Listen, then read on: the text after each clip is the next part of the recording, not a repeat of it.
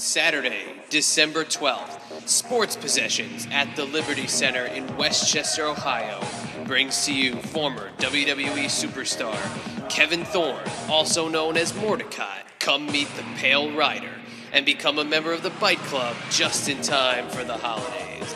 That's Saturday, December 12th from 11 a.m. to 12:30 p.m.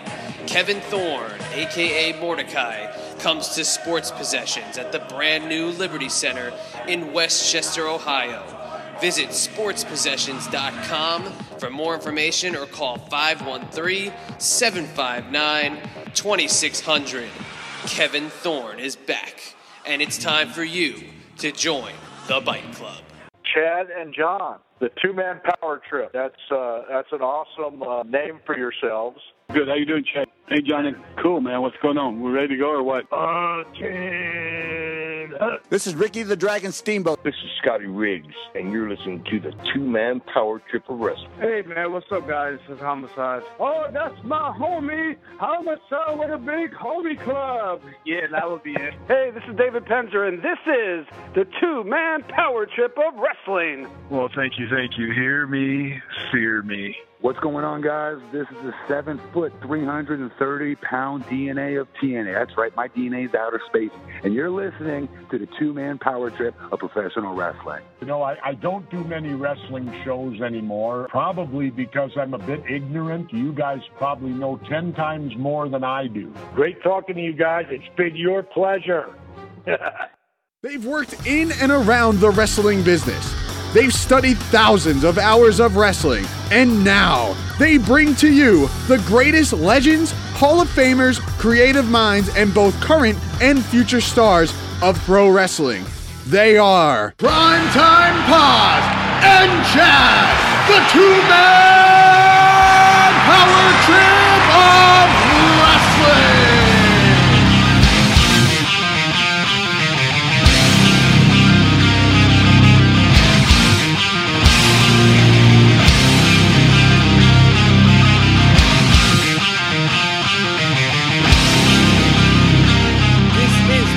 Power Trip of Wrestling, brought to you today and powered by Meowbox.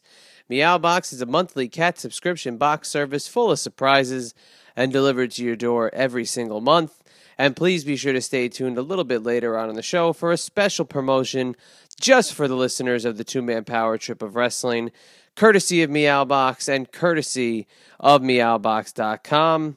And with all that being said, my name is Chad, and as always, I'm joined by my tag team partner, Primetime John Paz, and today, John, our guest in the show's tag team partners have been guests on the show prior to today, and that is the tag team partner of Homicide, that tag team partner of Chavo Guerrero, and even at times the tag team partner of Matt Morgan.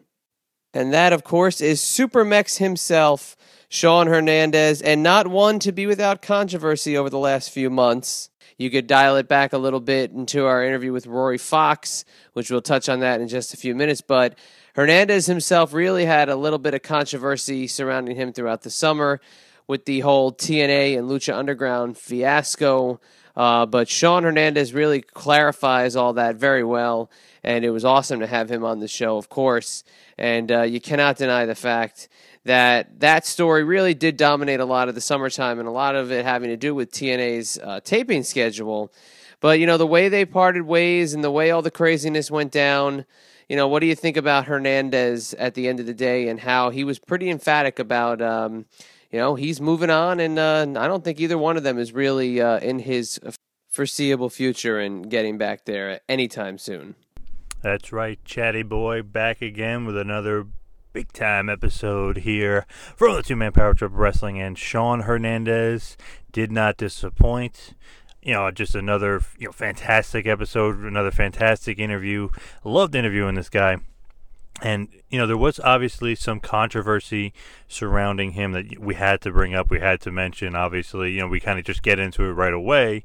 And, you know, we don't really tend to go towards a lot of controversial things unless the guest wants to, but we felt like we had to ask about the whole Lucha Underground situation, a controversy that happened over the summer, and was he with TNA, was he with Lucha Underground, who did he really have a contract for, and it ended up, boom, he's gone from Lucha Underground, he's working for TNA, then boom, he's gone from TNA because of the contract was still going on with Lucha Underground, so that whole controversy was a little bit of a strange situation, almost like a little bit of a sticky situation, obviously, between both parties.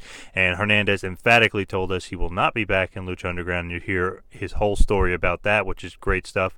And we obviously do get into his whole run in Lucha Underground, which was pretty great as well, because he did wrestle Alberto El Patron, aka the returning Alberto Del Rio, and had a little feud there. And obviously, he had a great feud with King Ricochet, aka Prince Puma. So we do get into some great stuff there, but we had to talk about the controversy. We had to get into some good detail about what happened with the contract situation with Lucha Underground and TNA, and and basically what he's doing today, and how it basically doesn't involve either one of those companies. Yeah, you mentioned that there's some controversial comments, and of course, if you go back and either subscribe to our YouTube channel or you have the episode itself, there were some comments made by a former guest in regards to maybe their feelings of being the victim of some recklessness in the ring. But that's all up to conjecture and opinion. But, John, why don't you talk about that guest? In fact, how Hernandez's response was a direct result of what happened on our show. Oh, yeah, and like I said, we kind of wanted to stay away from controversy with most of the guests. And that's not really kind of what we like to do here. But another thing we kind of had to mention, because Rory Fox was a former guest of our show, and he kind of made some controversial comments about Sean Hernandez and how much he, doesn't like him. And they used to be friends and no longer friends anymore. And we kind of, just asked Hernandez his point of view and his take on things, and we get into some good detail there, because not only were we talking about some injuries that the quote-unquote border toss has done, or aka the Awesome Bomb has done, but we could talk about how certain people, like we talk about Gail Kim, for instance, was scared about taking the move, took the move. Obviously, she weighs 100 pounds, and getting a power bomb by a 300-pound man, she was scared, but never injured. She landed safely. Everything's good, and his talk was about Rory Fox, about how he didn't take the move correctly, how he kicked his legs and it landed right on his neck, and so on and so forth. But we do talk about the heat that involved between those guys, not only from the border toss, but from a friendship, I guess, kind of gone by the wayside from many, many years ago. So we definitely get into that, and I like Hernandez's response to that, and not only Rory Fox, but some other people that came out and said Hernandez may have injured them, or that move is reckless, or whatever. So I loved his response for it. He gave a great answer, and that was a lot of it didn't take a lot of prying to get that great of an answer from him. It seemed like that it was fresh on his mind, and he knew what the the consensus was and what people were saying. He knew what Rory Fox had said about him, so it was great to hear his response back to Rory Fox, and also great to hear his response back to maybe some of the critics that say that move is a little bit reckless. It seems like a reoccurring theme with a lot of the TNA guests is what could have been and the potential that was on the table, but, some things might have happened where either a push didn't take place how it was supposed to, or booking went in a different direction, or what have you. Contracts, who knows? But when it comes to Hernandez and it comes to other guests like his old tag team partner Matt Morgan, Magnus, Sam Shaw, Gunner, there's characters that they get behind, there's characters that they're ready to push to the moon. And when you look at a guy like Supermex, and I use the quotes, a made guy, he could have been a TNA made guy, and he really could have been something special. But it seems like they got behind him on a couple different occasions, and then poof, just like that, pushed right back down the mid-card and not used in the way that probably if you're a fan or you were a follower of TNA at any point, you thought Supermex was really on his way to becoming either a TNA world champ or at least battling for it on multiple occasions. There's no doubt about it. Hernandez had potential written all over him from the start. Just look at him. He's huge. He's athletic. He's got all the charisma in the world. But, in TNA, that doesn't really matter much, it seems like, because, like we talked about in the past with Matt Morgan, why wasn't he TNA champ? Why isn't he still in TNA? Why isn't he, the king of the world right now with his, 5 tools that he's got? And the same thing can be said for Hernandez as well, who's obviously a good friend of Matt Morgan. We get into their friendship and their feud and their relationship and basically, what he thinks of Matt Morgan and the potential that TNA screwed him. But we definitely do get into Hernandez getting screwed by TNA as well, because TNA could have, quote-unquote, made him numerous of times and they didn't. And it was so interesting to get into some of the stuff that he had to say about Sting and Kurt Angle and how TNA viewed those guys and how TNA wouldn't let you beat them straight up, and he wouldn't really let you job. Didn't want those guys jobbing certain ways. So it's interesting, how is somebody going to get over the hump and get over the hurdle and really get over if you're not willing to let somebody go over on those guys? So it's a very interesting take from Hernandez, and a very good point. And I feel like he had star written all over him. He had main eventer written all over him from TNA. And they kind of just, they blew it. And like they've done many, many times in the past with many guys, they had the guys, they had the potential, they could have been huge stars for the company, and they completely blew it. And Hernandez is definitely at the top of that list. But, one thing that we do talk about, on a more positive note is, for the time being, LAX was huge for TNA. It was awesome. And Homicide and Hernandez, what a great team. And we do delve into that relationship and that tag team and LAX big time.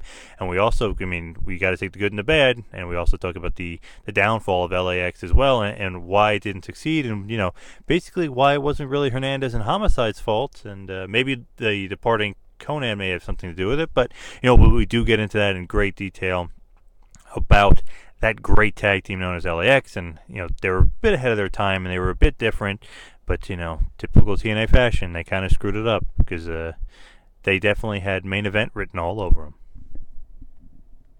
Main event written all over him, indeed.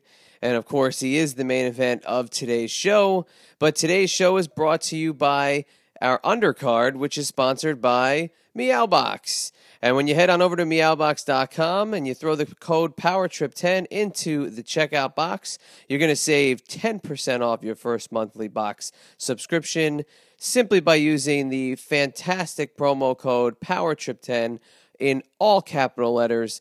That's right, POWERTRIP10, all capital letters. Head on over to Meowbox.com. Get all your monthly cat subscription box needs taken care of by Meowbox. And now, John, as I turn it over to you, and before you throw it on over to Hernandez, before you hit him with a little two-man power trip of wrestling business, tell them a little bit more about Meowbox and send them on their merry little way. Oh, yeah, chatty boy, Meowbox. That's right, Meowbox.com. Now, with Meowbox, they have a service called One Box Can, where a can of food will be donated to the shelter cat on your behalf. So please, if you're going to do Meowbox and you're going to buy Meowbox, you also get to help out a shelter cat. So they will donate food on your behalf for every Meowbox purchased. Also, for all edible items, they are in the USA or Canada. They are made, so you know where your items are coming from. Also, if you do not want edible items, just like my picket cat Lucy, she has a very, very specific diet where she cannot have edible items. She gets her edible items exchanged with toys and surprises, which she absolutely loves. So, anybody out there that's not interested in the edible items, Meowbox will trade them out for toys and surprises, which Lucy absolutely loves. Again, that's Meowbox.com, promo code POWERTRIP10 for 10% off your first subscription. Again, one more time, Meowbox.com, promo code POWERTRIP10. Now, for some TMPT business, like us on Facebook, follow us on Twitter at WrestlingPal and at 2ManPowerTrip. Also, check out the website, tmptofwrestling.com. That is tmptofwrestling.com. Also, subscribe to us on YouTube. We are putting up clips forever and a day of all the great new episodes that we have. So please subscribe to us on YouTube. You will not be sorry. And while you're at it, please subscribe to us on iTunes. We'd love to hear your feedback, so please leave us a review. And while you're there, check out the feed with prior great episodes with the late great American Dream Dusty Rhodes, good old JR Jim Ross, Harley Race, Ricky the Dragon Steamboat, Stan Hansen, Tully Blanchard, Matt Morgan, and so many more. You will not be sorry. There's over 100 episodes on there, and they're all just fantastic. Now, also, please type it into the Google machine as the I-95 Sports Network. We are also on there, live and in color, so don't forget to Google that up. It is the I-95 Sports Network, and you will love what you see on there, and you can check us out on there as well. And anybody interested in booking Kevin Thorne, a.k.a. Mordecai, a.k.a. Kevin Fertig, please email bookings@tmptofwrestling.com. That is bookings@tmptofwrestling.com. You will not be sorry about that. And now, without any further ado, we send it off to another fantastic episode. He is a former NWA Tag Team Champion. He is a former TNA Tag Team Champion. He is one of the greats. He is Sean Hernandez, a.k.a. Hernandez. Please enjoy.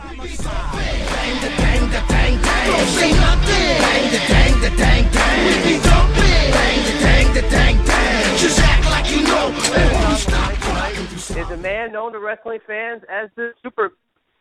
But if we want to give a little bit more detail about him, we can tell you that he's a 5-time TNA Wrestling Tag Team Champion. He's also a 2-time NWA Tag Team Champion.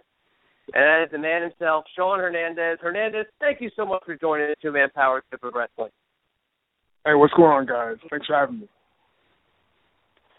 Oh, it's our pleasure. I mean, we feel like we've collected a couple people from your past. We've had on Homicide, we've had on Matt Morgan, but now it's time to get into the mind of the Super Mex himself. And I want to start off by asking, what do you think over the news since the Underground and the stuff that happened with TNA over the summer?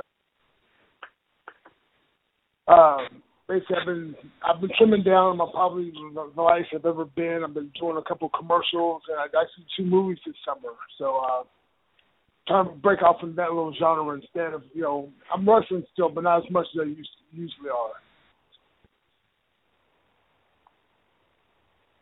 All right, nice. Yeah, so, with that summer being pretty impactful, pretty exciting, some of the things that were coming out about that. When you look back at that last run with TNA, when you think about the BDC, and when we were talking to Homicide, he was talking about all the potential that the BDC had. Did you think that group together was like, a perfect gel of guys on paper? I mean, you and Homicide and MVP and Kenny King. I mean, what a collection of talent right there.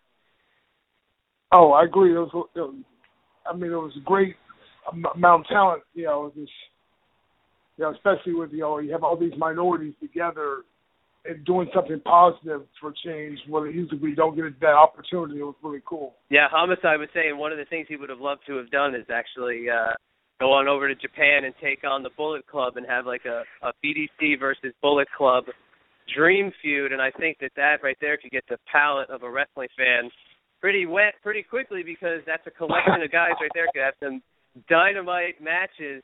But if you were going to go up against the Bullet Club, is there one guy that you'd like to go after one-on-one? He's, I think, one of the most underrated guys, probably right now. But when he was in TNA, he was very underrated. That's Big Doc, Luke Gallows. I mean, I've wrestled him a couple times in the Indies, and he's awesome. I think he's one of the most underrated big guys out there right now. Oh, yeah, without a doubt. And, of course, the last time we saw Doc in TNA, he was a part of the somewhat questionable Aces and Eights group, which that's a whole other story for a whole other night. And I don't think we have enough time in the night to go through Aces and Eights. But let's talk about your run there with TNA. And obviously, it had a couple, murky things behind it. Obviously, there was some talk with Lucha Underground and how that ended. But that transition from Lucha, and it was, a really structured format, and going back into TNA, which was a very familiar place for you, did you like how Lucha was set up, or do you like how the TNA team were going at that point? Well, I mean, what people don't realize is, Lucha Underground is pretty much a TV show, not like a Raw or SmackDown, but actual physical TV show, with and seasons and stuff like that. And, because it was so new, you had a lot of leeway, because all you had was Chavo, really, the only one that, and the Chris Joseph, the writer, they're the only one that really had any in-depth knowledge about wrestling. So you pretty much were were allowed to do your own thing out there, which is very, very refreshing and a big change from what you usually have to do. Where on Raw or SmackDown or Ring of Honor, you are pretty much dead set, have to do what is told, or you won't be on the show. Yeah, and it was totally different. I mean, the way you see an outsider, the structure was just completely different. It was very cool, had a really unique pace to them. And setting it up as a TV show, I think, kind of follows that sports entertainment genre and kind of falls into that category. But, being that you are an entertainer as well as a wrestler, did you like that being more of a TV show than just your traditional wrestling show?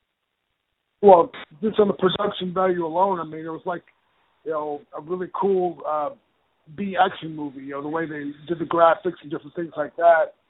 It was phenomenal. And, I mean, of course, anyone that doesn't like the owner, Dario Cueto, is just not a wrestling fan at all. He's awesome. Oh, yeah, totally. I mean, talk about captivating storylines and different storylines, because I think just from the first episode you could see they were going in a completely different direction with some of the ways they were portraying, like you said, Dario, and also, some of the other characters on there. But it seems like the momentum that Lucha had carrying into the summertime really exploded, because I think it shocked everyone that Alberto Del Rio, a.k.a. El Patron, appeared back in the WWE about 2 weeks ago, and it kind of threw a curveball at Lucha Underground because of the fact he was, the champ. But what's your thoughts on Alberto heading back to WWE and that being like the shocking move of all moves? More power to him. I mean, he's a very, very, very great in-ring performer, and you never know what can happen with wrestling as far as your body. You take the money where you can, man. Absolutely, and obviously with Alberto El Patron, a.k.a. Alberto Del Rio, you did have a brief feud with him in Lucha Underground. What was it like working with Alberto? Utmost professional. I mean, there was, he paid, strict attention to detail for, I've just thought almost every move, that's why, if you watch him, he carries himself as a star. This guy's somebody from the moment he walks out the curtain. And every movement, everything he does means something. And it was like being in the ring with like a Sting or a Kurt Angle. It was awesome. Absolutely. He's definitely one of the best today for sure. But another guy kind of underrated, kind of under the radar that you feuded with in Lucha Underground for a bit was Drago. Quite a cool feud you guys had. What was your take on that whole feud? It was very different. I had a blast. I've worked Drago before when I was in AAA, and he's very, very talented guy. He did obviously different kinds of gimmicks besides just Drago before that, and it's always a challenge to wrestle these smaller guys that can do all this cool stuff. So, I mean, it was definitely fun. Plus, with the costume and the pageantry he came out and exuded. I mean, it was like, I was legit scared at first. I mean, because that costume is very creepy, bro. And to scare you, it's got to be pretty damn creepy looking. Well, I don't like horror movies and stuff like that, but this, I mean, up close, this guy, it was just ridiculous. It looked kind of like the guy from Jeepers Creepers. It was very, very freaky, man. Was that like the most, the most different or the strangest you've ever gone as far as like a feud? Is they do tend to do in Lucha, obviously, some different stuff that we haven't really been accustomed to here, in the United States. Well, I've wrestled in Mexico probably, at least 75% of my career. So, I mean, nothing phases me or challenges me because, I mean, you never know what they have planned. I mean, I've been in a ring where it was electrified steel cage, not like the TNA one I was in, but a real one. And, I mean, when you're feuding with anywhere from 400-pound twins to exoticos and stuff like that, it's a lot different. I mean, that's why Lucha Underground it's such a big hit for the mainstream wrestling fans because there's no one. They're not trying to copy a WWE or Ring of Honor. They're trying to establish their own niche. Now, obviously, they've been re-upped for season 2 and so on and so forth. But do you think that that they're going to continue to be successful, or do you think that maybe season 1 was the tops for them? It's all depends on the writers. What what I call CMC. Chris.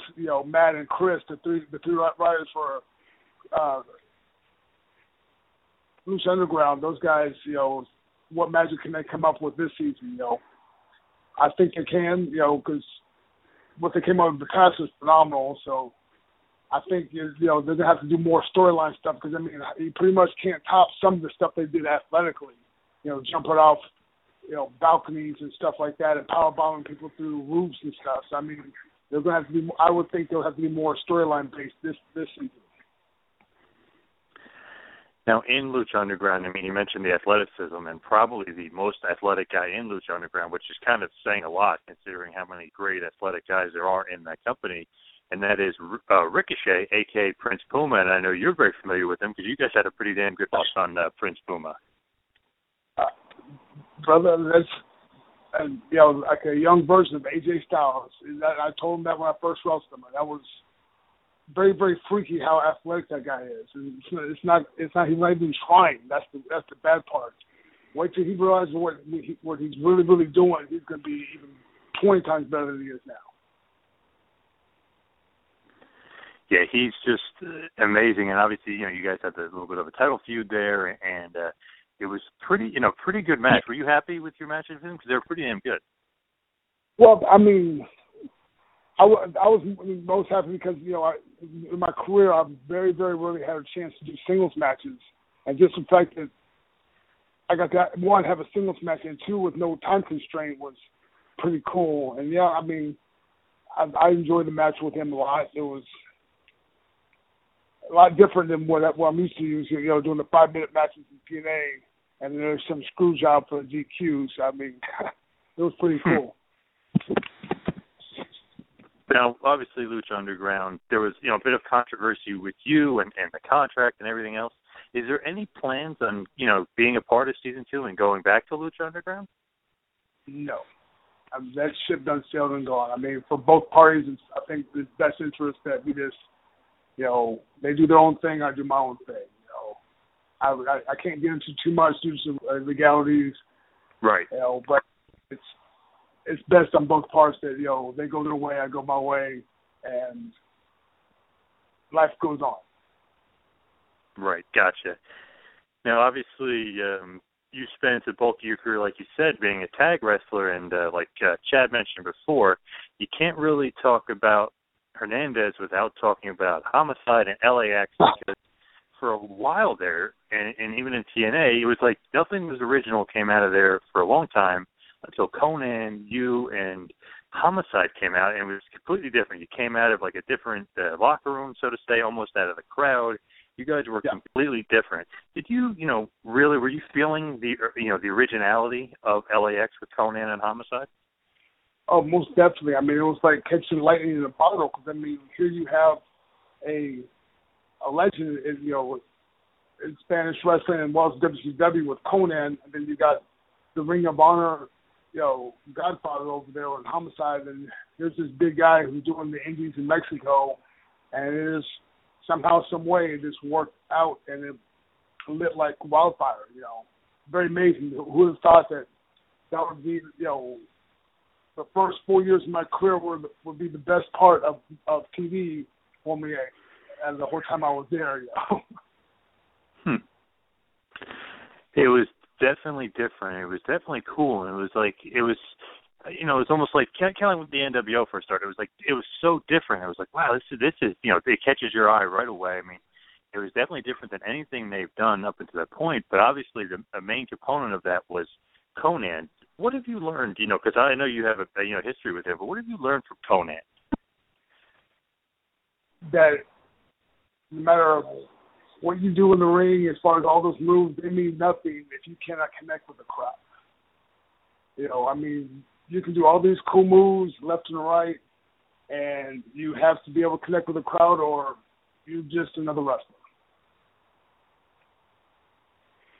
He definitely is a smart man, great psychology for wrestling, and that is a great lesson to learn. Connect with the crowd, and it definitely seemed like you and Homicide had connected with the crowd, but also you guys had such good chemistry together. What was it, with you and Homicide? Because I know you kind of, I guess, crossed paths before, but you never really teamed or never really were too familiar with him, correct? No, not at all. I mean, that's the first time we ever, we were in the locker room together. I mean, he was always on top in Ring of Honor, and I was just trying to break in the roster. And so our first time together was just literally in the ring. We were just thrown together. And basically, I think I was very smart. I just, shut the hell up and listen. And it worked out very well, obviously. Yeah, the dynamic between you guys definitely worked out well. I mean, it's such a great team. I mean, obviously you're like the power guy, and he's a little workhorse.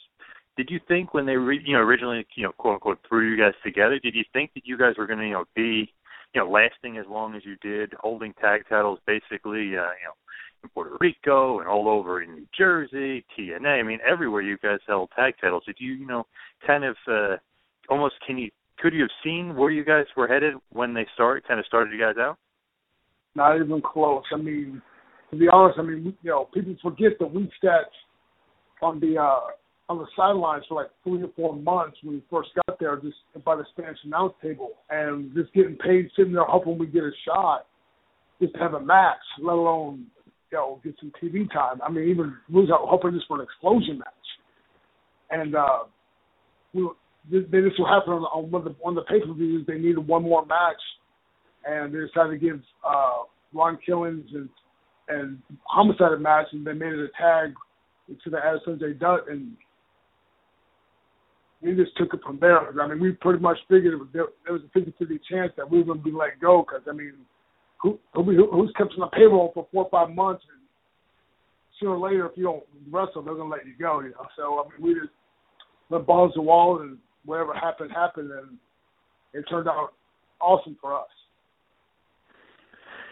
Definitely did, and it's crazy to think that, you guys are almost just a throw-in, because after, watching many of your matches, just like great feud after great feud, and one that really stuck out to me you guys just had was AJ Styles and Christopher Daniels when they were teaming, when you guys feuded with them with LAX. It just seemed like, man, these guys should be on every show. And what do you think is like, working with AJ and Daniels and a great team like that? It was the best thing for me because, I came from the Mexican Indies where I was, there's not too much psychology at all in lucha wrestling, let alone on TV there. So, I mean, being a ring with a ring general like Daniels and AJ Styles was awesome. Like I said, we got that break because I don't want to get somebody on the bus, but there was a hot babyface team at the time that thought they were too good to have those what do you call those Extreme X matches? Ultimate X, yeah. Yeah, they were too good to have that. They claimed they were too big to be climbing the ropes, and here I was 300 pounds at the time climbing the ropes. So I mean, that's the main reason why we got that shot is because that so-called team didn't want to do the match.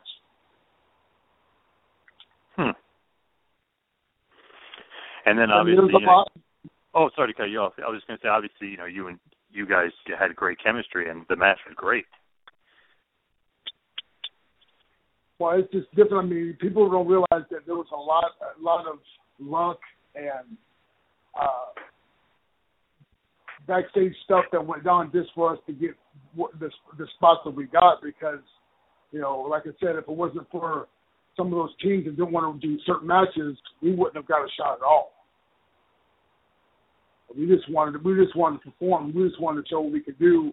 And here the so-called superstar teams didn't want to do the Ultimate X match or a Steel Cage match. And okay, we'll do it. If we get on TV, hell yeah, we'll do it. Definitely, and just thinking back with LAX, I mean, obviously it was different and it was cool, but you guys, got some big wins, obviously multi-time tag team champions, and you guys were pretty dominant. But I you talked about the electrified steel cage before, and I remember you guys versus Team 3D, but it wasn't the Mexico style electrified steel. What do you think about the difference in the TNA one? Okay, you saw the match. You saw as soon as Homicide hit that cage, and they put that fake sound on there, and the crowd just went nuts on, nuts in this the Fire Russo chant, and it was just very, very, very, very grueling to know that once Homicide hit that cage and it didn't go how the fans wanted to go, and that fake noise on the sound speaker, we couldn't wait for the next 10, 15 minutes for that match to be over. I mean, it doesn't matter how good the match was. All the fans will realize is the steel cage electrified was not exactly what it was built up to be, and that was not on any of the performers' fault. Yeah, it's almost like, what can you do? You gave them not a lot to work with that match. I remember that. I mean, watch that. I mean, it was kind of a strange, just strange. Obviously, they got the idea from Mexico, but obviously they do it a little bit different, a little bit better down there in Mexico. Well, I mean, not really. All they do is, put like 3 or 4 portable car battery chargers on each side of the ring and hook it up to the ring. I mean, it's ghetto, but I mean, at least it's real. Right. Yeah, that really does hurt.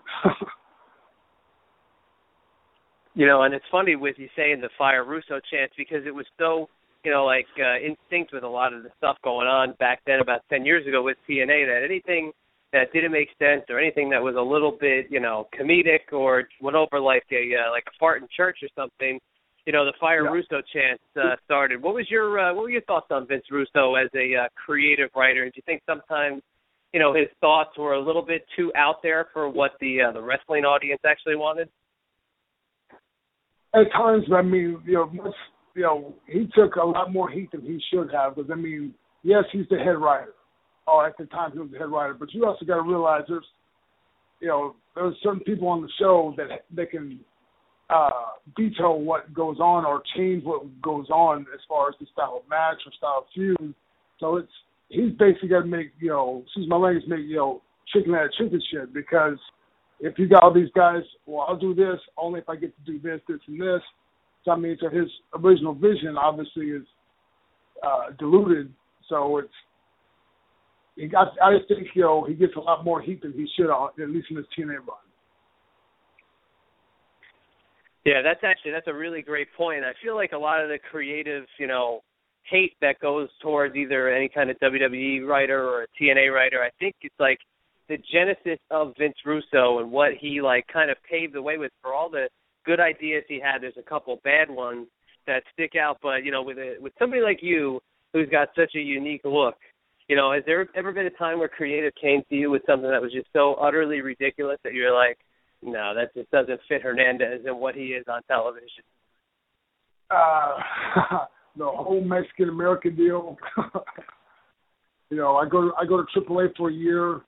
There was, doing whatever they claim I need to do, and my reward is I get a 3rd or 4th rate version of LAX, and I was just miserable the whole year. It was just ridiculous. Don't put, one of my, you've seen it, you saw how hokey it was. So I mean, it was brutal. It was brutal. Here you guys are probably burying it on social media, wherever you're burying it at. And I have to live it for a year, so come on.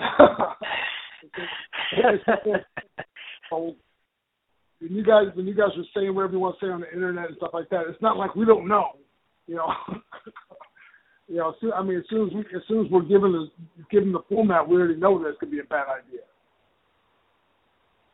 Yeah, it's funny. It's like LAX Light. It was definitely the thought was there, sort of. I guess maybe the intentions were there. But it was definitely a departure. But that was a good, like you said, almost a year's worth of stories for you. But it seems like every time TNA really kind of went in a different direction with you, they always seem to steer you back somehow. And what did you think about And it's actually, I don't know if it's a subject that's been beaten to death, but the different management changes and the different people that have come in and out in TNA over the years. I know Dixie's the solid main person, but the Hogan Bischoff era, and now got Billy Corgan in there. What was your take on that? Let's stick with Hogan Bischoff, on the Hogan Bischoff run and when they came into the company and like what they did to change it. Nothing positive. Because you killed the whole mystique with taking the 6 sides away and then putting the four side ring and then putting the ramp there, and it was just awkward. And you were trying to change everyone's way of wrestling. Where 06, 07, 08, 09, we had very, very strong push, and the crowd was receptive of everything we were doing. And then you try to change the whole structure of the company, and it was just, I didn't like it, and there's a lot of guys who didn't like it as well. But I can't say they did anything positive. Yet. They bring some exposure, sure, but enough to warrant what they did. Not even close. You just killed every home base guy they had, every single one of them. So that for that 4 or 5 year period where you were building these guys up, you pretty much killed everything you did in 6 months. Yeah, without a doubt, and that's completely true. And it's funny, we're talking about goofy matches and things like that, but that first show that Hogan and Bischoff were on, you had that ridiculous cage match where Homicide got hung out to dry, where basically I think he was hanging at one point, that they just kind of took all that equity that TNA built up as a standalone organization and as a standalone product and put that, hokey Hogan Bischoff, everybody knew from WCW and knew they were going to do it to TNA eventually, but it took one night. But, how was the Hogan Bischoff regime backstage towards you? Like, was Hogan, what we see on TV, that he was a guy that, he wanted to put you over, but also maybe behind the scenes he could take some jabs, and obviously he's going through a lot right now, but what was your take on Hogan directly when he was back there doing his thing? Hogan was very, very cool with me. He was very nice. He actually paid attention. For myself, maybe for other wrestlers it was different, but for myself, Eric Bischoff was extremely business. It was very hard to get his 5 minutes of your time that you need to express how you want your character or your angles to go. Because, he was, when you had your little meetings right there, he just said what's going to happen, and that's it. Now, obviously, with that era, with Hogan and Bischoff coming in, it was a lot different for TNA. Obviously, a lot of the homegrown guys kind of got shifted off to the side, but kind of an interesting little feud for you, obviously, was a good friend of yours and a great guest of our show in the past, and that was Matt Morgan. What was it like being able to almost showcase what you guys can do and put on that feud? Because, you guys were two of the guys that everyone was saying should be getting a push in this era. Well, Matt's awesome. You can't coach how big he is. He's very athletic. For that guy not to be a bigger name than he is, you guys already know. Come on. There's even on whatever program you want to watch on TV today, he's still, bigger, more athletic, and has just too much charisma just to be where he's at. I don't understand it. I don't want to understand it. And it's like one of those things that the more you try to understand, the more you just get frustrated. For sure, and he was when we spoke to him about TNA. We called it a stop and start or start and stop the booking. Did you get the sense they would start something, then they would stop it, and they kind of left guys hanging out to dry with? They didn't really finish what they started with with specific pushes and stuff like that. Oh yeah, it's like they got a certain guy to the main event and then just stop helping him or stop pushing him or start booking him correctly after that. As soon as they start getting, when people start buying this guy's the main event guy, then that's when they start overbooking stuff and just totally kill that 2 or 3 months they built up to getting that guy to where he was at.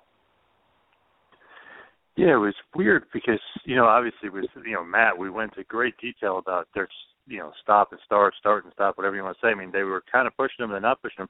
But with you, it was the same kind of thing. You were feuding with Sting for a while. I know I'm skipping around a little bit, but, they definitely, they pushed you. You were going after the world title and you were feuding with Sting. What was your thoughts on at that point? Were you thinking, they're finally, putting some faith in me? And did you like working with the Stinger? Sting was awesome. I mean, he was very, very cool. He was willing, more than willing to do anything I wanted to do. And he knows pro wrestling. He wanted to put me over clean, and they would always overrule him. But I mean, Sting was cool, and Kurt Angle are very cool. Those guys are the guys that can help get guys to the next level, and it's just for whatever's worth, the management decided that they can't lose clean, and that's what killed the whole mystique of anybody they're trying to build up. Now that's kind of a strange way of looking at it from their perspective, because you have to beat some of these guys to put some guys over, and for certain that was an issue with them. Did you ever go to management and kind of voice any complaints about their booking style? Let's be realistic. Of course, people are going to voice their opinion, but I mean, you're getting paid well. Do you really want to get sent home? I mean, I'll be realistic. I mean, dude, I'm making good money. Am I mad that I'm getting booked bad? Of course. But I mean, at the end of the day, I remember where I came from, what I was making before I joined TNA, and I didn't want to go back to that. So. You just be honest. Let's be realistic. Say you're, I came from the Indies before I was in TNA. Unloading trucks and working the Indies. Maybe if I run my mouth and voice my displeasure how things are going, maybe I get sent home and I have to go back to unloading trucks. Working 2 or 3 days. I'm sorry, working what? As far as TV, probably 4 to 6 days a month, and then with some house shows, and making probably 10 times what I was making on loading trucks. I think I'll be quiet. I got 3 kids. That's a very, very, very good point, and totally understandable. But I just specifically remember, a good little feud you had and a good match you had with Samoa Joe, and I remember thinking to myself, like, oh, he beat Joe, you beat Joe clean. I was like, oh, he's definitely going to be getting a big push. Yeah. Did you kind of think that, Samoa Joe, who he is, and beating him, did you think, okay, here we go? No. I've seen the movie before. I've seen them do it with other guys with more prestige and bigger names, so why wouldn't they do it to me? I just wrote it as long as I could. I mean, because, they had me going for the world title, and then you blink, I'm going for some Legends title, or I don't even know what title it was. The one with the little, like, fake jewels on it or something.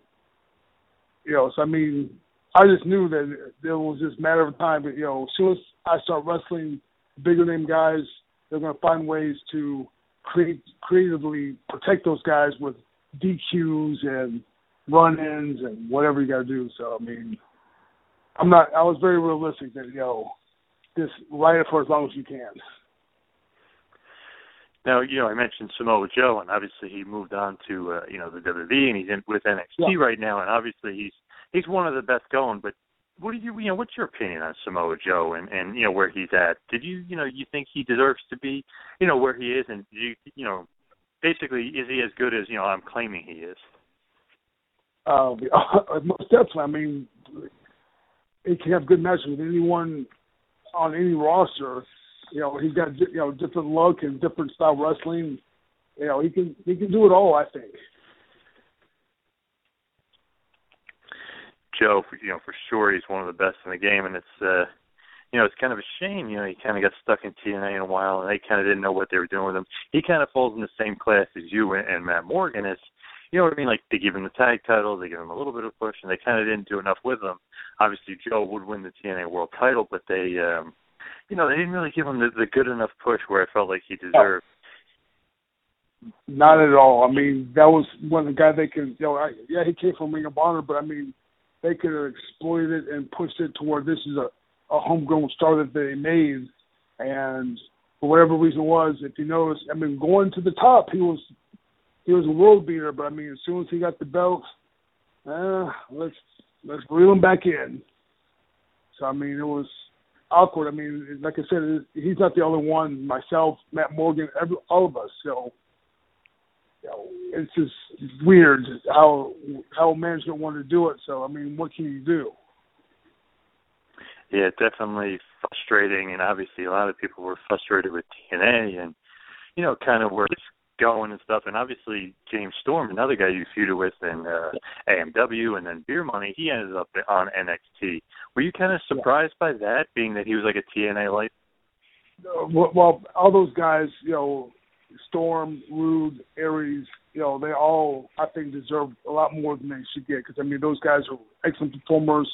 They were given every chance to shine in TNA, and for whatever reason, TNA decided they didn't want to get, invest in them 100%. So, I mean, good for him. I'm very glad for him and Joe to get, a bigger spotlight to be in front of.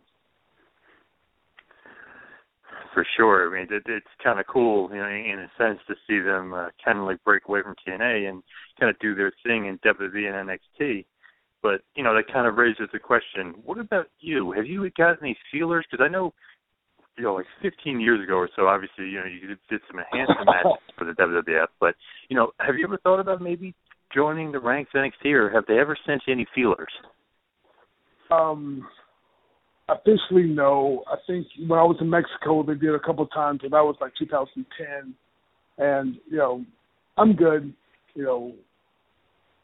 One thing I learned about wrestling: don't be greedy. Just take what's given to you and try to expand on what's given to you.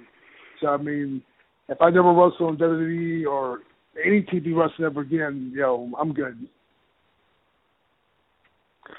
And that's a good way to look at it, because some people think it's like you made a huge name for yourself away from WWE, and kind of LAX kind of set you, and especially Homicide, apart from a lot of other guys in TNA.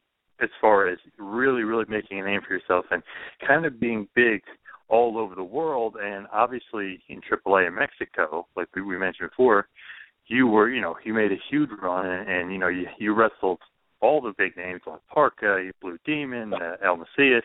What was it like down there in Mexico? And we briefly talked about it, but kind of wanted to get into a little bit more, because you were there for, like you mentioned, quite a while. I was there for 9 months. I lived there for 9 months. It was a big eye-opener, just on the fact that, the style of living. Because, I mean, let's be realistic. I live in the north side of Houston, nice big suburban home. And I went to living in Mexico to living into a room with no heat or AC. So it was a big eye opener. In Mexico, there's it's not like the United States where there's like 3 or 4 classes. There's only 2. If you have money or you don't have money, and it can be very, very. It can totally desensitize you on how living is in the United States, big times. The fans really care about their wrestlers. Except for TV stars and maybe soccer players, you are the most famous guys in the country. So, I mean, there'll be times where I'll be signing autographs at Walmart just because I went to the grocery store at Walmart, and I'd be there for like 45 minutes. And, you're in the magazines down there. They have 2 magazines that run weekly. So, I mean, you're getting all the exposure you can. and you became a pretty big star there. And obviously, we touched on it before, how you were kind of, still in TNA and you were in Mexico. Did you almost not want to come back because, you were getting, obviously, you're a huge star down there. Did you almost not want to come back, or were the living conditions kind of getting to you? If I was, if I didn't have, young kids at the time, I probably would not have come back. That's probably the only reason why I came back. You're treated like a star. You're treated like a celebrity. You are treated well. I was given the forum to do my style matches, my style wrestling without any puppet strings.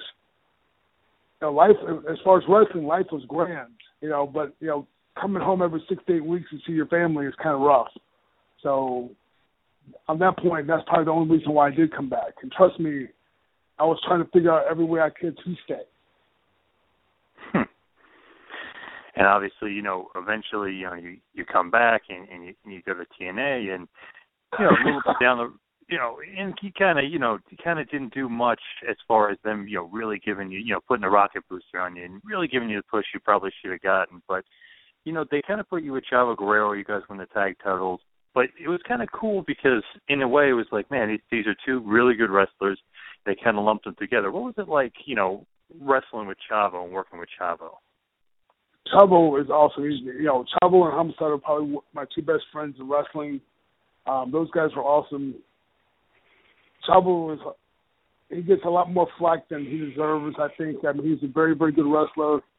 And I think if TNA gave us a very, very difficult platform, because, yes, we're good wrestlers, but, they always had us going against cool heels like Aries and Rude, Kazarian and Daniels, where these guys are cutting cute little promos, and they send us out there like 80s rah-rah baby faces where, in this day and age, you do that, you're just going to get crucified by the crowd.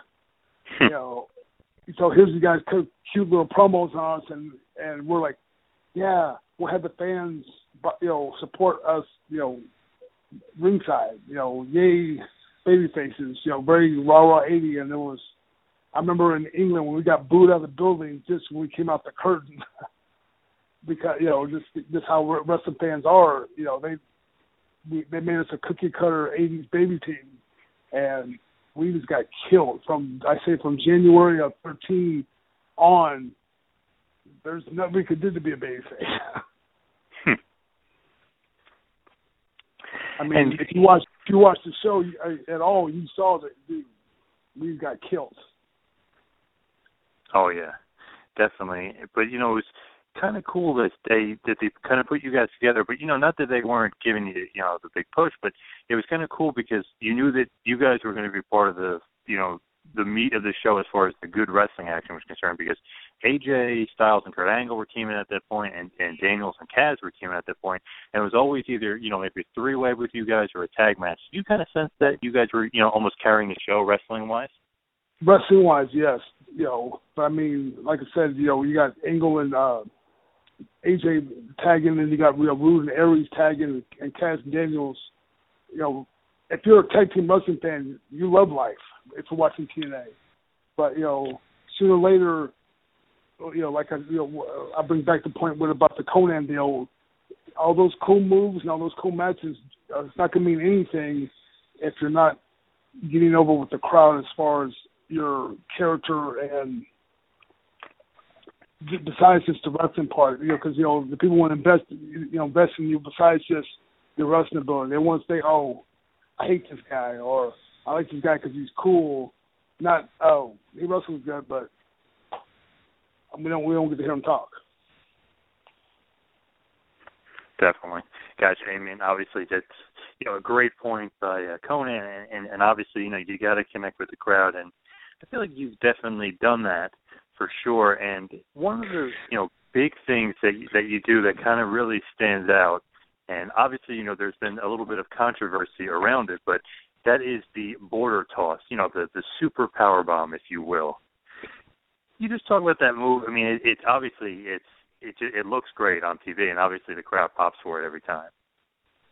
I've been doing that probably, I guess, since '99, and I came from a powerlifting background before I did pro wrestling, so I just want to do something different as far actually growing up, not really growing up, but watching wrestling when I got older. I liked watching Mike Awesome. I just basically just a small change how he threw him off the shoulder. I just threw him as a crucifix style, and it gets a little bit of backlash or controversy as far as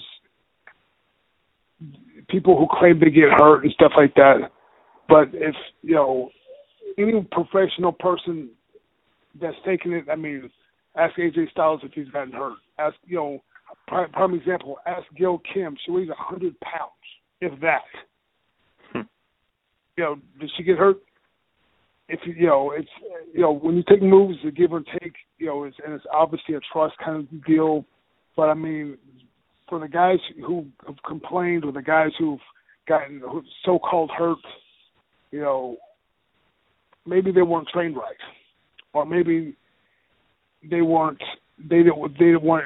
upset that they were going under. It's professional wrestling. Come on, it's not like you're really winning. So I mean, the people who complain, and I wish I could have one of those John Madden teleprompters like he does on the football games on Thanksgiving, and you can see, and I can show each and every person who thinks that these moves go wrong, where it went wrong and why that person is at fault. If say for crucifix, if you stay still and just stay exactly how I tell you, you can land perfect. Case in point, look at Gail Kim. She's 100 pounds. You don't think she was scared shitless when she had to take it from a 300-pound dude? Yep. And I mean, you YouTube it, look at it. It looks, it looks brutal, but also obviously very safe. Now, the few guys that have complained about it, if you don't lay your body prone and be straight, if you kick your legs up, you're going to kick the momentum up to where the angle of your neck is going to be very, very much higher. So I mean, watch. Don't take my word for it. Go to YouTube, and every single person who's complained about taking this, go there and see if they kick their legs up to anticipate the move or not. If they stayed completely flat and got hurt, I promise you, I bet this $340,000 house that did not happen that way. Very, very true. And obviously, one of those guys was an old friend of yours, Roy Fox. He was kind of saying that you hurt him with the border tosser, the super bomb, if you will. He was one of the complainers. Real quick. You can ask anybody wrestling. If all you got to do is say no. I have plenty of moves I can hit you with before I finish. You don't have to take whatever move I give you. You can ask anyone in the locker room. You can say no. So as far as that guy, I guess he was trying to reinvent his career and get his 15 minutes back. He's good luck with that. I think his 15 minutes of fame died when he wrestled Zack Ryder on that explosion match, that Superstars match, and his little bikini drawers ripped and came off. His 15 minutes. I mean, YouTube it. His 15 minutes of fame died then. And obviously, like that move. If you really think about it, which you think about, like you mentioned, Mike Awesome, him doing it to Masato Tanaka. You could see it vividly. The way you do it is very, not exactly like it, but very similar to it. Mike Awesome, kind of like an influence to you? Was he one of your favorites? The only reason why I decided to be a wrestler after, I watched in the 90s, when you're getting those illegal cable feeds to watch the ECW pay-per-views. Oh, yeah. I watched November to Remember and, watched him against Masato Tanaka, and I was hooked. I go, here's this big jack dude that's athletic as hell. I can do that. And the cool thing was, and like in 2003, I was in All Japan with him. He was in there at the same time, and we got to tag together, and that was, like a big markout moment, a silent markout moment for myself. That's got to be awesome, being able to, team with a guy who was, a hero of yours and a guy you definitely looked up to. And I really enjoyed that Mike Awesome, Masato Tanaka feud. Obviously, they had a great feud in Japan, too, so anybody out there can get a hands on not only ECW matches, but the matches they had in Japan and FMW. Awesome, awesome matches. Now, as far as you're concerned, I wanted to almost, rewind the clock a little bit because he was a guest on our show, and that is, of course, one of your old trainers, Rudy Boy Gonzalez, and he was such a great guest. Now, what was you're starting into business and training? What was your guidance under Rudy Boy? It's a little bit different and both awkward at the same time because I was actually trained by Tugboat Taylor here in Houston, and I met Rudy in a couple of indie shows in Dallas and stuff like that, and I started doing some of his shows and started getting with his crew as far as when they were going to Ring of Honor and NWA Wildside. So it's more like a mentor kind of thing, I guess. And so, I mean, it's for him to say, for anyone thinks he trained me, no, he did not train me. I learned all the basics here in Houston with Tug Taylor and Chaz Taylor. They're, I guess, big claim to fame that they were in Global in like the early 90s. The good old Global, which was great. Big fan of that. You mentioned obviously Tugboat Taylor, but how come the association is so much with people saying you're training Rude Boy? It's just because you kind of ran the roads with him, and then you kind of did a Ring of Honor with him. I guess that's where the connection kind of comes from. I think so, and then I think when he was getting his website together and stuff like that, as far as he was putting names that he's, names he's trained, I think I said, it was okay for him to say he trained me or something like that, but I promise you, I got check stubs, from 17 years ago where they weren't directed towards him, they were directed towards Tug, so it was. I guess it was something. I guess at the time it was something to help him bolster his cred for his websites and stuff like that to get more students. Hey, you throw a Sean Hernandez on there, and it looks pretty good.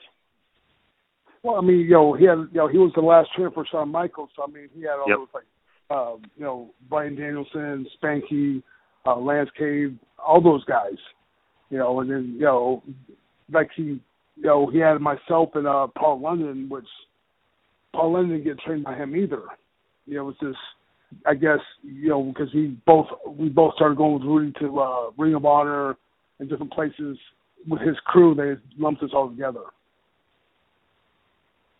Gotcha. Definitely makes sense, and I was at a couple of Ring of Honor shows that you were at, and kind of wondering, I guess, they didn't really have quote-unquote contracts then, but did you ever, plan on having a longer, almost a longer run with Ring of Honor? Because you were pretty over at a lot of the shows you were at, especially in the Northeast. Oh, I loved it. I loved being wrestling Ring of Honor. I mean, we were so young and new in the business, all of us that came from Texas, I think our biggest thing we wanted to do was, besides making names for ourselves, was just to get our name on the Ring of Honor website. Just have our picture there. Because I mean, we weren't making any money at all. I mean, it was probably lucky to make $50, I guess, and we were driving all the way from Texas. And so I mean, it just shows you how that group of guys was so hungry. If we're willing to rent a van, and a lot of those guys came from San Antonio, so it was a 24-hour trip for some of them just to get noticed. And it was, and to be in the locker room with those guys, I mean, look, Brian Danielson was there, Low Key was there, Homicide, Samoa Joe, CM Punk, who's who of, and here we are, just local dark match enhancement guys hoping to get a break out of that. And it worked out, I guess, for everyone. Absolutely, and I remember thinking, because I used to go to a lot of the shows, thinking that you should have been on the show more. And one thing, that get caught my eye, I was like, Hot Stuff Hernandez. I wonder if this guy was a Hot Stuff Eddie Gilbert fan. Is that kind of where the nickname came from? Actually, Hot Stuff Eddie Gilbert was awesome, a brilliant mind. But no, it's just I was just being dumb at the time. I was a young kid, and the promoter, sprung on me that on a Wednesday practice that my first match was on a Friday. I had no clue what my name was or what my gimmick was. Just, because I was a big-bodied guy, he just wanted me on the show. So it was I just flipped a coin. It was either going to be Hot Stuff Hernandez, just because it went together, I guess, or Hurricane Hernandez. And, luckily it went heads, so. It's funny. It's weird. I was always the thought of mine. I'm like, I wonder if he was an Eddie Gilbert fan. But obviously, there goes that. It's just awkward because as far as being trained by Tug, you wouldn't give me no direction as far as character or promos or stuff like that. So that's why it took me a long time just to get a character or even opportunities to even speak on the mic because it was not even taught to me. I got you on that. And do you think that let's just say training today, if you were, let's say, starting the business today, you think you would have went a different route? Yeah, I probably wouldn't have. I see where I have a family and stuff like that, so I'd probably try MMA stuff more because you get paid more per fight. And because I had a small background in amateur wrestling. When I was trying to be a pro wrestler, Tugboat Taylor was a really good amateur wrestler back in the day. He was a runner-up for the Olympic trials for the heavyweight division, and he taught me how to amateur wrestle. And he took me to this local school here in Houston, and this guy Tony Thomas was teaching amateur wrestling there. And here this guy was 1984 Olympic alternate, just smoking everybody at 170 pounds, and he taught me in 2 weeks how to be the Texas State champion in Greco-Roman wrestling. Pretty damn impressive. It was. This guy was awesome. He was, like a 170-pound guy, maybe 5'6", and 600-pound squatter, and he definitely pushed me because I was 300 pounds. I had to lose 20 pounds just to compete for the heavyweight division. Crazy to think, you got to lose all the weight, and you're still a heavyweight. It's crazy. Yeah, that was rough. Because in the '90s, everyone wanted their guys really big, and so I think I started training at 305. Oh wow! Yeah. Wow. Think of you, obviously, big guy, super heavyweight, if you will, super mex, if you will. And, just thinking that back, about your career, and as we start to wind it down here, I'm always thinking of, you and Homicide and LAX, and you guys, obviously wrestled in, IWA in Puerto Rico, you won the tag titles, JAPW, you guys won the tag titles, you guys wrestled basically every good tag meet you can think of, and so many amazing opponents you wrestled one-on-one. But do you have a favorite match or maybe matches you've had in your career? Any big profile match I've had with Homicide. Homicide's like my brother. Obviously, that 6 Sides of Steel Cage with Daniels and Styles is up there a lot. When I did my triple Mania cage match, I had to jump off the lighting fixtures. This 2010, that was very, very, and it's fun, like 20,000 people. That was crazy, and there was at the time was like the highest jump. Now everyone does it, but I didn't jump off the cage. I jumped off the lighting fixture on top of the cage. I was heavy metal, and heavy metal. I was about 280, and heavy metal was like 170 pounds. So it was awkward, but it was awesome, man. But I guess getting a chance to wrestle Sting, and anytime I got to wrestle with Kurt Angle was always a pleasure. Pretty amazing run you've had for sure, and Sting and Angle and obviously wrestling in Mexico is really cool. But is there a favorite opponent that you just gelled with, maybe throughout your whole career that you just said, like, this guy, I love working this guy, besides the Stings and the Kurt Angles, is there a guy, you always just enjoyed wrestling? Hands down, AJ Styles, man. I think if it's not Kurt Angle, it's AJ Styles who's the best in wrestling, I think.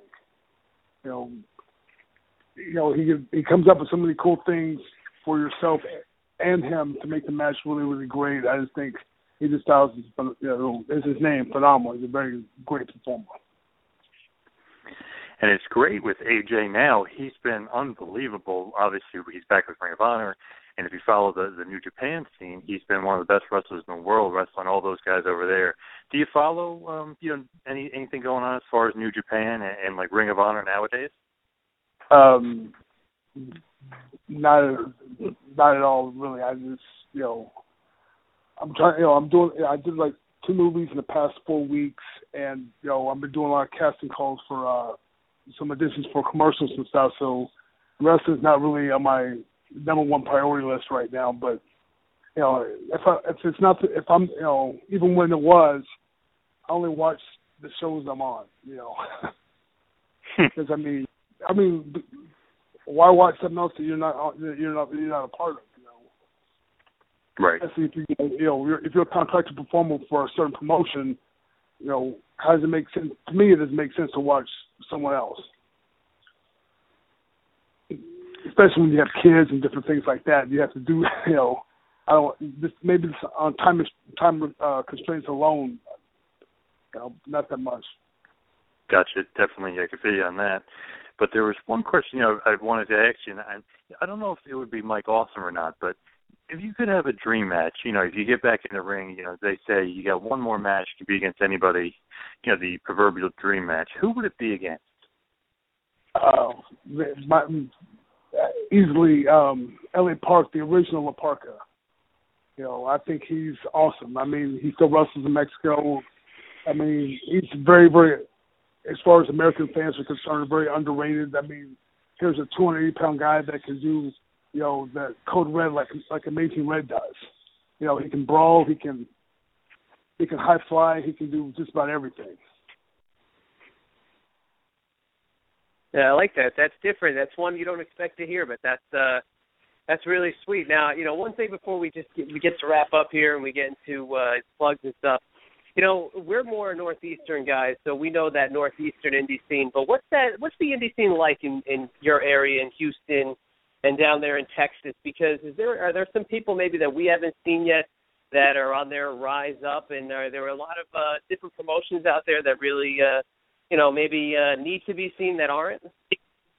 Well, in Texas, it's pretty much secluded where a lot of promotions in the East Coast work together, and that way you can get pretty much the best talent available. That doesn't happen in Texas, It's if you work for me, you can't work for this guy kind of attitude. So I mean, you guys are very, very fortunate that you guys get you get to see the best up and coming guys going against the best up and coming guys. So be fortunate that you guys get to see that on a regular basis. And that's definitely something I think that a lot of those Northeastern fans, especially us, New Jersey, New York, that scene is loaded from top to bottom. But we know we've seen you there before as well, so we know that they bring in the premier talent. Now, before we wrap it up, I just want to ask you, if you either look 5 years down the road or you look back on what you've done so far in your career, what would you say, your legacy is on the business so far, your impact on the business, and where do you see yourself in 5 years within wrestling? Wrestling, I won't be. I won't be. I can't think I won't be wrestling in 5 years. I mean, come on. I mean, how can we compete with me? You know how old I am. I don't want to be, 47, 48, wrestling still. That's what I'm trying to. While I can, I'm trying to break up in different genres, especially with TVs and movie stuff. Nice. No, it's always good. I mean, trust me, you have a very unique look, and I'm sure there's not going to be any trouble finding some very cool parts for the Super Mex. Now, please tell the fans and the listeners of the two-man power trip of wrestling just where they can find Hernandez and where they can see you maybe coming to a town near them in the near future. Or, hey, maybe even to a screen near them. You never know. Well, I'm not sure when the two movies debut. They'll be debuting this spring. One's called Peace and Joy Movie. It's an indie movie. It's a comedy. And then I just did a documentary. It should be on I think it's going to be on the History Channel. It's and of course, I always get typecast as an inmate or a thug, and I'm good with that as long as I get paid. But a big thing, if you got anyone who's LAX fans, we will make our reunion next on November 14th at Jersey All Pro. We haven't wrestled together probably 5 or 6 years. So me and Homicide's finally 100% healthy. He had some shoulder surgery problems. He's back on. He was on the mend. He was on the disabled list. Now he's ready to go. We're going to try to give it one more run together and see how it works. And so, if you guys are in the area in Rahway, New Jersey, November 14th, LAX returns. Very, very nice. Yeah, it's going to be a big weekend, and if you can hear this now, please go check that out. Well, Hernandez, this has been a ton of fun. We really appreciate it.